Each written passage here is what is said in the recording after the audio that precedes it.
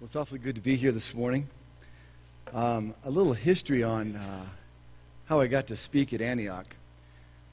The first time I was driving to church here at Antioch, some of you may remember this, and Ken calls me up.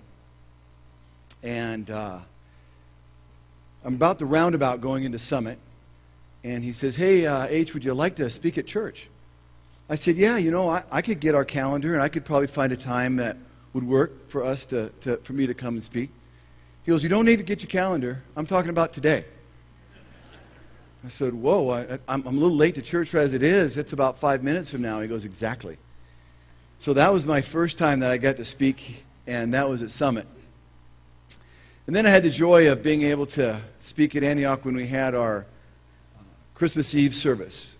What a great time that is. What a great time for our Bend community, actually. Unbelievable talent that we have here. And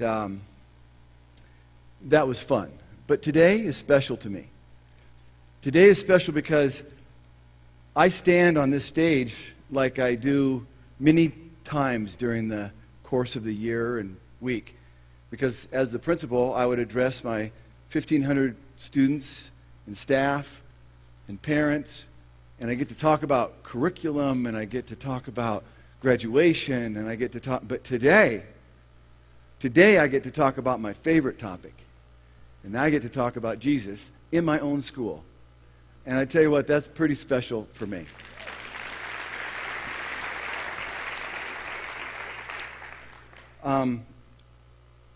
As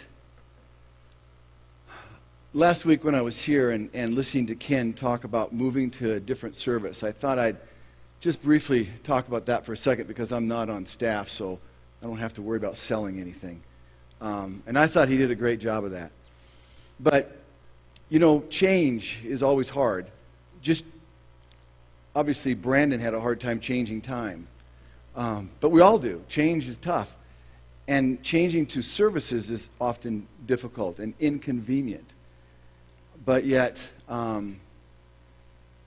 what a great joy to have to change for this church. In a day in which 80% of churches are decreasing, Antioch has to change and move to 2 services because of the large increase of kids. That's a great reason to change. It's not like our auditorium is filled, and that's the original reason I think Antioch moved here, but it's for the kids.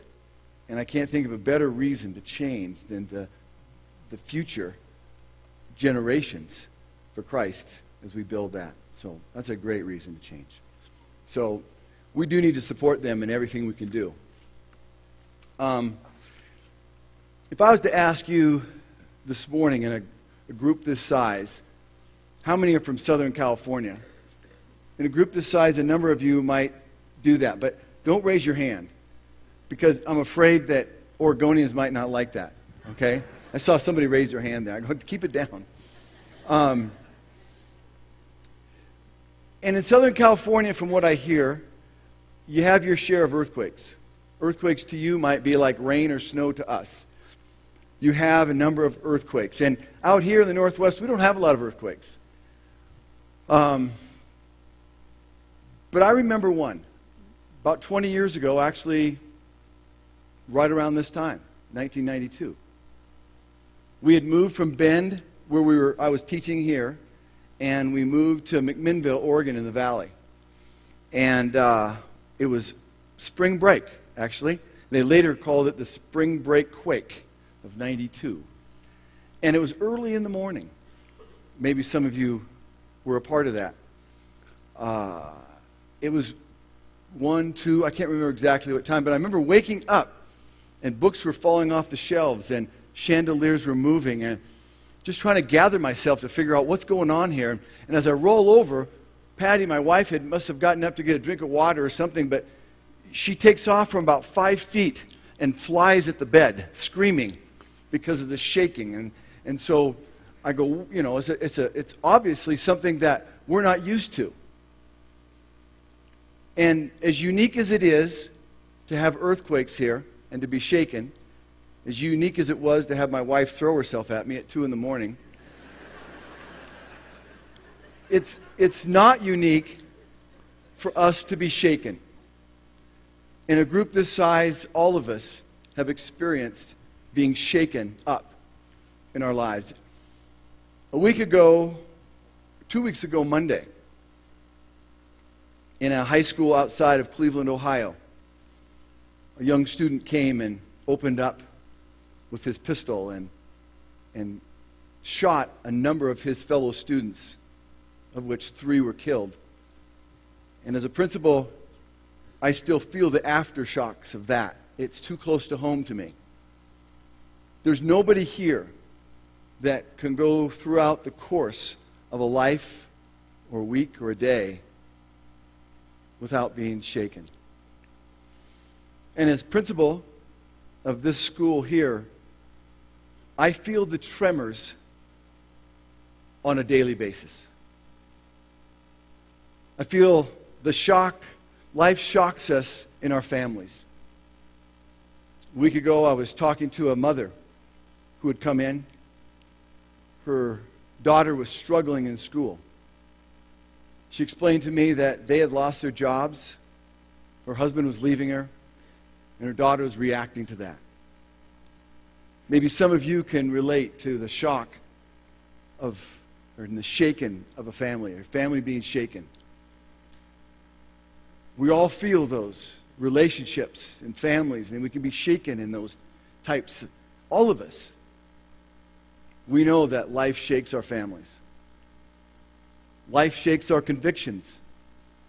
I meet with students daily who struggle with what's right and what's wrong. Is it right should I cheat on this test so I can get better? What's right about, should I drink or smoke some pot or sex? They deal with it constantly. Life shakes our convictions, and it doesn't take much for us to see that it doesn't have to just be high school students. All of us are shaken by that. Just pick up the newspaper and look at many adults who struggle with the same thing.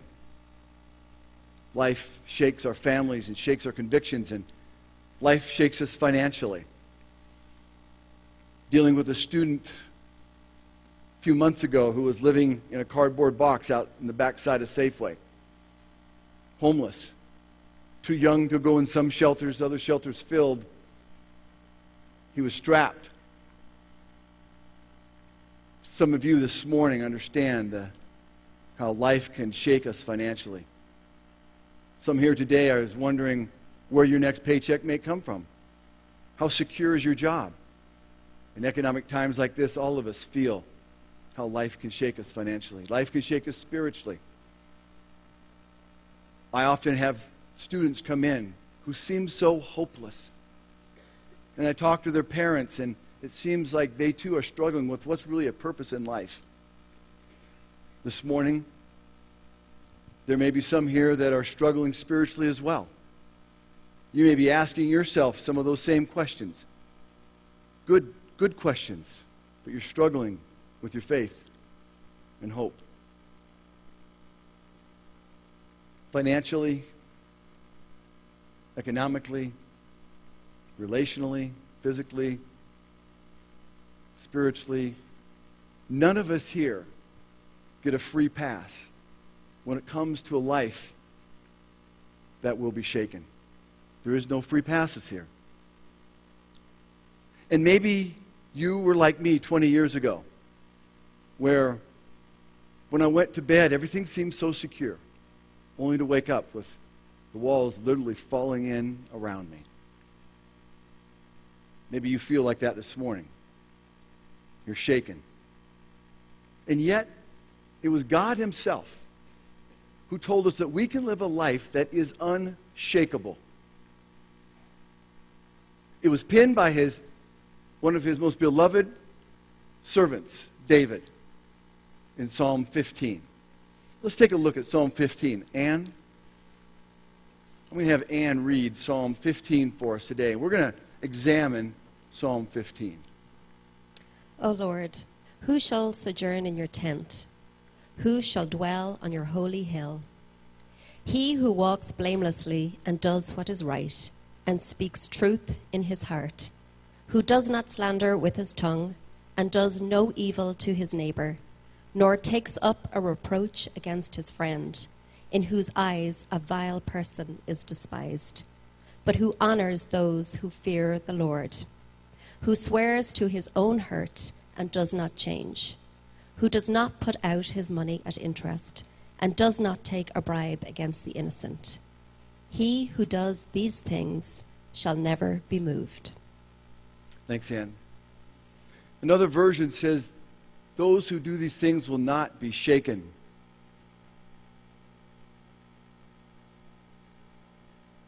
It's not advancing here. There we go. Oh, there we go. He who does these things will never be shaken. Security does not come in fancy alarms or bars on windows or insurances. And when life is being shaken, where do we go where John Trent calls it solid ground? Where do we go for that? We go to an unshakable God. That's where we go. As we take a look at Psalm 15 today, we're going to take a look at how our life will not be shaken, despite all the circumstances that come in our life. It was 1938, and our country was in a storm. On one side, we were in a Great Depression. On the other side, we're looking straight into a war into Europe. If ever there was a time that we needed hope and assurance, it was then. President Roosevelt at the time would give his, what he called, fireside chats every Sunday. On that spring day, he had gone to church earlier in the day, as he often did.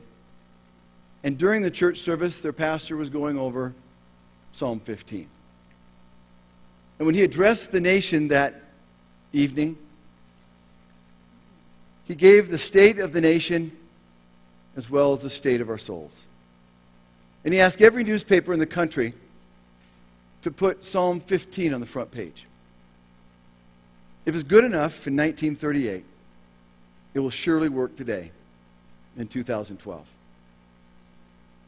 Today we'll take a look, and next week, at Psalm 15. But before we even get to the first word, I think it would be good for us. We're struggling here.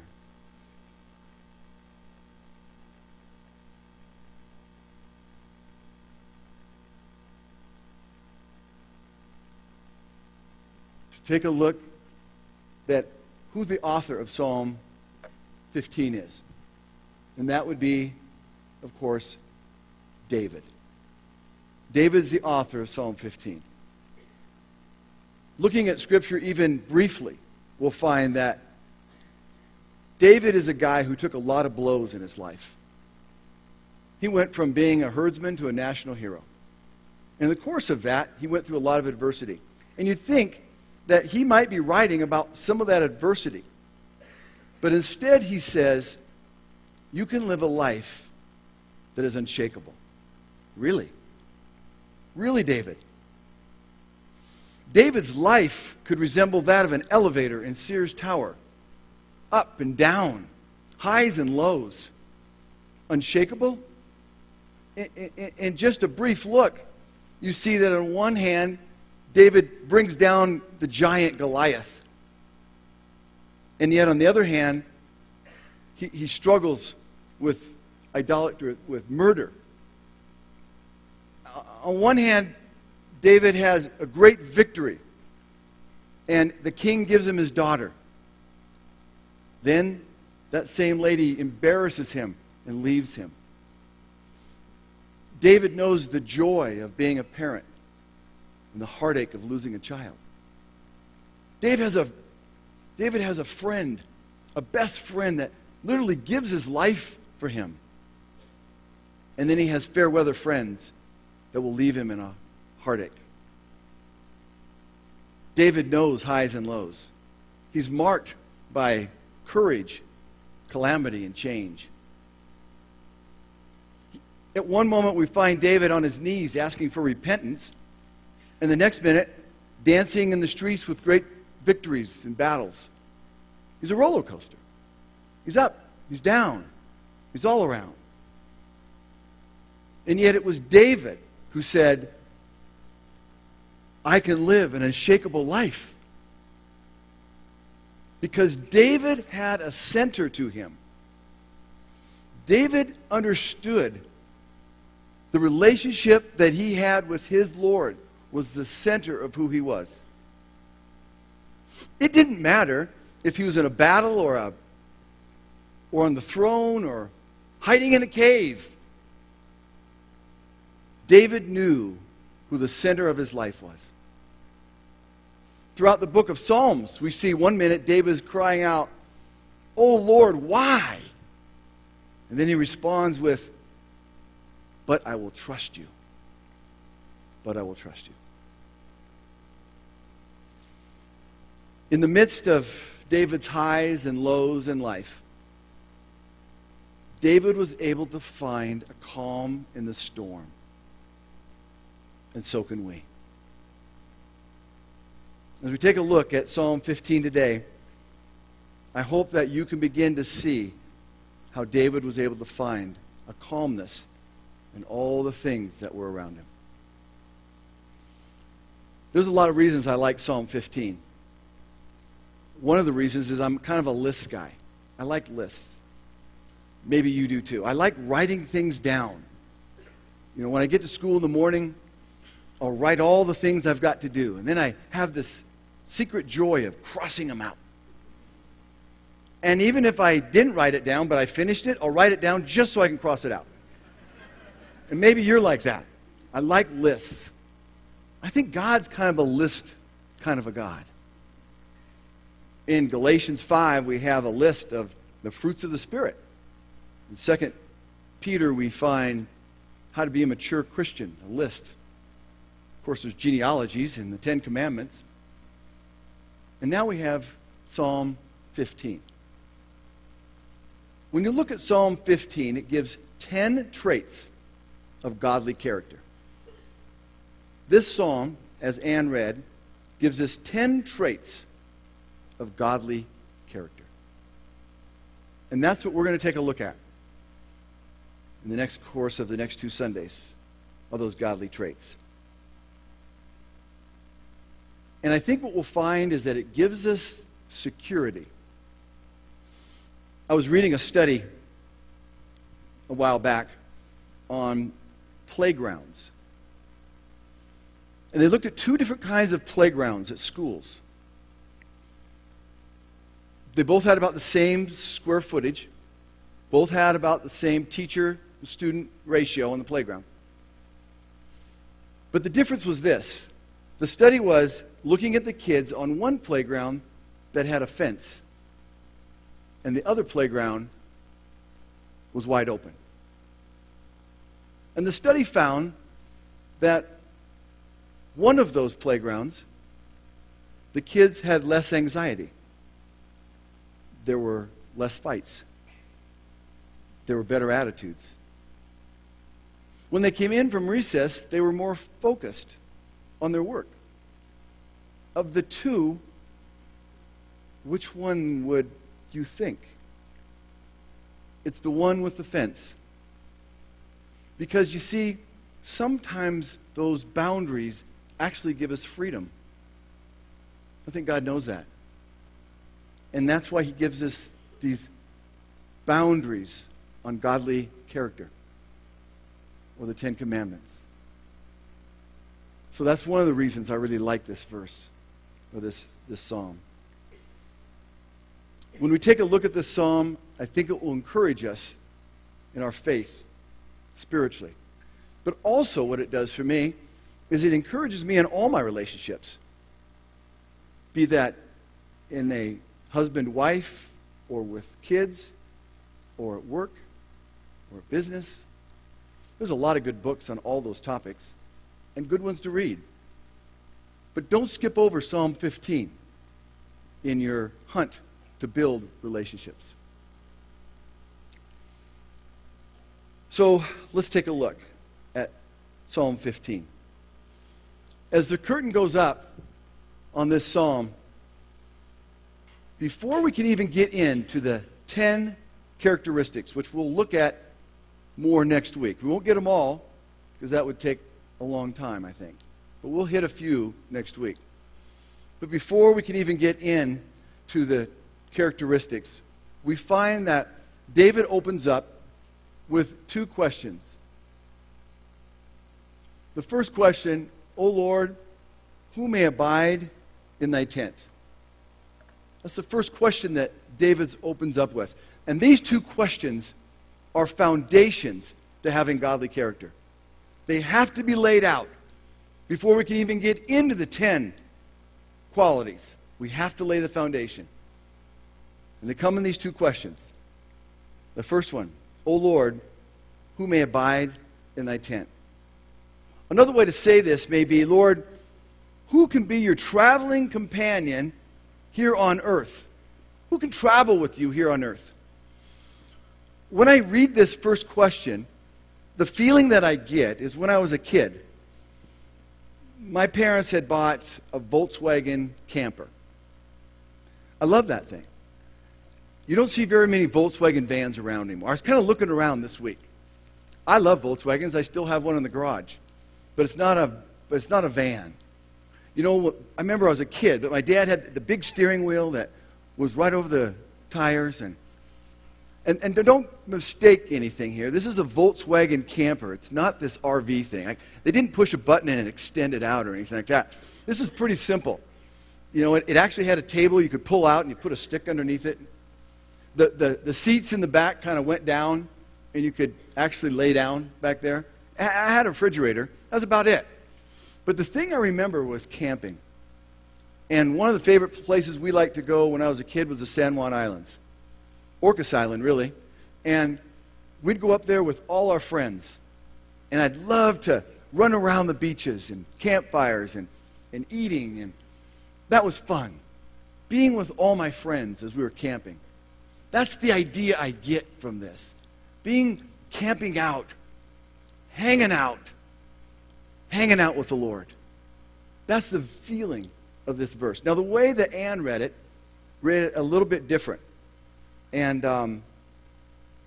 let me read it that way. O Lord, who may sojourn in thy tent? That's the other way to ask this question. I like that. Ken mentioned sojourning last week, that we're sojourners here on this earth.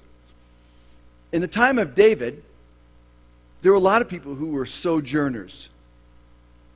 And they didn't have permanent residence. And so it was expected in the time of David that you would be hospitable.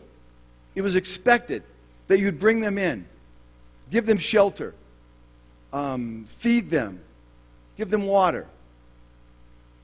Back in that time, of course, they didn't have the GPS and they didn't have Motel 6. And the maps they had were pretty rugged at that. And so when they would come across your way, you were expected to help them out. Now, Bob Shaw and I are in a challenge each other a little bit this year to read through the Bible. Bob, how you doing with that? Okay, so. All right. And memorize Scripture along the way. And so, as we just finished Deuteronomy a little while ago, are you through Deuteronomy yet, Bob? Uh-oh. You're behind. In Deuteronomy 23, it talks about Moses traveling those 40 years with the people of Israel. Could have been 11 days, right? But their lack of faith made him stretch it out to 40 years. They were the ultimate sojourners. And as they were traveling, they came across the Amorites. And Moses asked the Amorites if they could bring them in, if they could show some hospitality, and they said no. And Moses in Deuteronomy 23 just lashes out at them. Just read in Judges 8, Gideon does the same thing. as he's in pursuit of somebody, they're also sojourning. And they ask a number of people, could you bring us in? It was just the way you did back then. And they said no, and Gideon was the same way, harsh to those people. In contrast to that, we're sojourners here on this planet. This is not our permanent home. We're sojourners here on this earth. And God's saying this. He's opening up his arms and saying, as you sojourn here, you are welcome in my tent. I know your future. In fact, I know your past. I know where you've messed up. It matters not. You're welcome, God's saying. You're welcome to come into my tent. Spend time with me. That's what David's saying in this first question. The invitation that David raises in this question is, who can share God's tent? Who can camp out with the King of Kings and the Lord of Lords? That's the question. And the second question, who may dwell on thy holy hill? When I read this verse, the feeling I get here is being away from home for a long period of time. Maybe a long vacation, maybe a business trip. Maybe you're a student and you're away at school. But you come home and the house just smells good. It's your own bed. It's your own pillow. It relaxes you. It gives you rest. That's the feeling I get in this second verse here. If the first verse said, who can camp out with God as sojourners? If the first question was, we're just sojourners here. Our time here on this earth, it's like the dress rehearsal. The real performance is later on, eternity. The time that we have right here, the first question says, is like the pregame. It's the warm-up. The second question says, it's time to unpack. The first question reminds me of Psalm 39. Show me, Lord, where my life's end, and the number of my days. Let me know how fleeting my life is. That's the feeling of the first verse. We're not here very long. This is just the dress rehearsal. God's inviting us in during this time. The second question says, who may dwell on thy holy hill? The word dwell gives us an idea of something that God is saying, come near to me. Draw near. A closeness. Something permanent.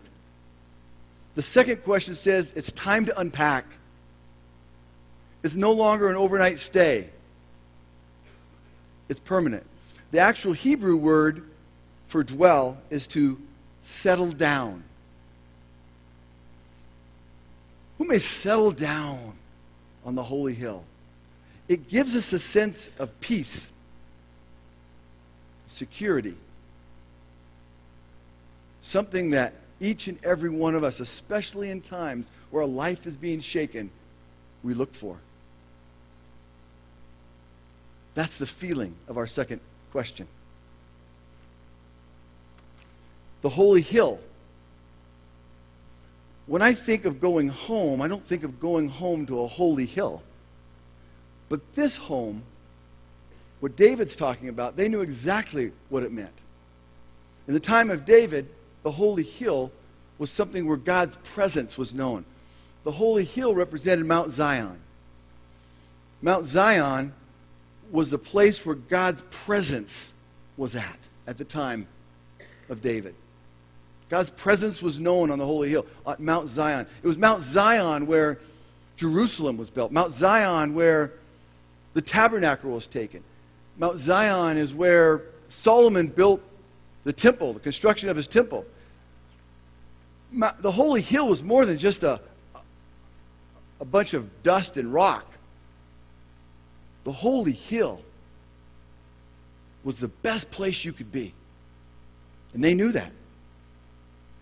That's where God's presence was. And that's the question that David says. Do you want to dwell? Do you want to dwell in my presence? That's the question of the holy hill. It gives us an idea of Psalm 84. Better is one day in your courts than 1,000 elsewhere.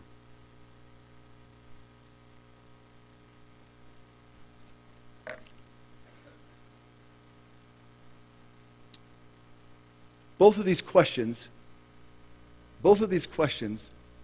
are to the same person.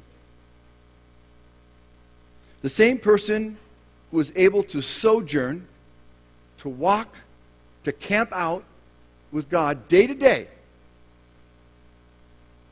is the same person who can move in with him and spend eternity in heaven. By entering into that relationship with God through Jesus Christ, we move from being just strangers to sons and daughters of the Almighty God.